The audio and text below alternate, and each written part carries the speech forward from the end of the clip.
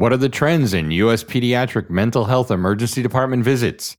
Find out about this and more in today's PV Roundup podcast.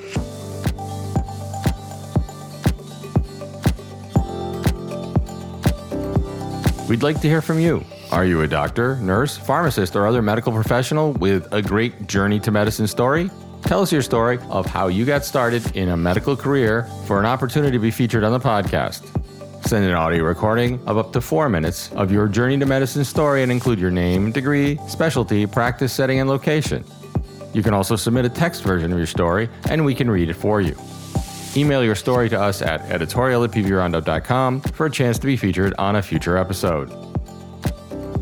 I'm your host, Senior VP, Medical Director Dr. Tim Wright, coming to you once again from the Pioneer Valley in Western Massachusetts.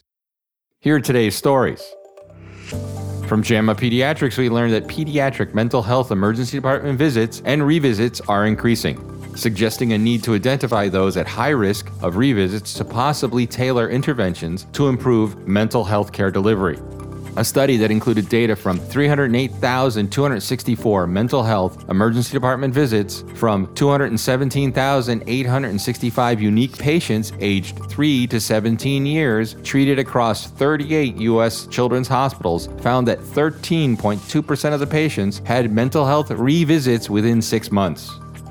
Mental health visits increased by 8% annually, whereas all other ED visits increased by 1.5% annually. Patients with psychotic disorders, disruptive or impulsive control disorders, and neurodevelopmental disorders were more likely to revisit. Next, we learned from a study in the New England Journal of Medicine that initial treatment for atrial fibrillation with cryoballoon ablation significantly reduces the risk of progression over 3 years compared with drug therapy. In a study of patients with paroxysmal, untreated atrial fibrillation, the 154 patients who were randomized to initial rhythm-controlled treatment with cryoballoon ablation had significantly lower rates of persistent atrial fibrillation compared with the 149 assigned to antiarrhythmic drug therapy after a 36-month follow-up. The rates of hospitalization were 5.2% and 16.8% respectively, and serious adverse events were 4.5% in the ablation group versus 10.1% in the antiarrhythmic drug group over 3 years.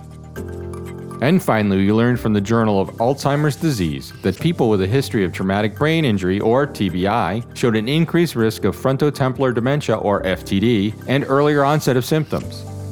In a study of 218 individuals with FTD who were matched with 214 patients with Alzheimer's disease and with 100 healthy controls, those with FTD were more likely to have had a previous TBI, 19.3%, compared with those with Alzheimer's disease, 13.1%, or healthy controls, 12%.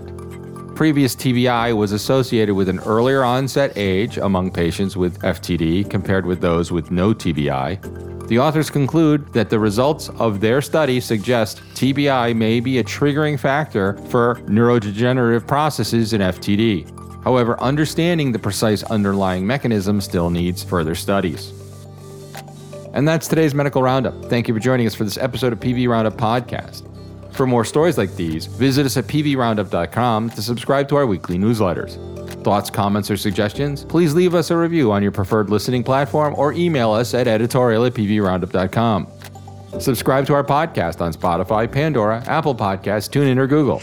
You can also download our Amazon Alexa Flash Briefing, Medical News Roundup, and just ask, "What's my Flash Briefing?" Thanks today to Sean Mullen for production assistance. Join me next time for an episode where we cover the latest stories in the world of medicine.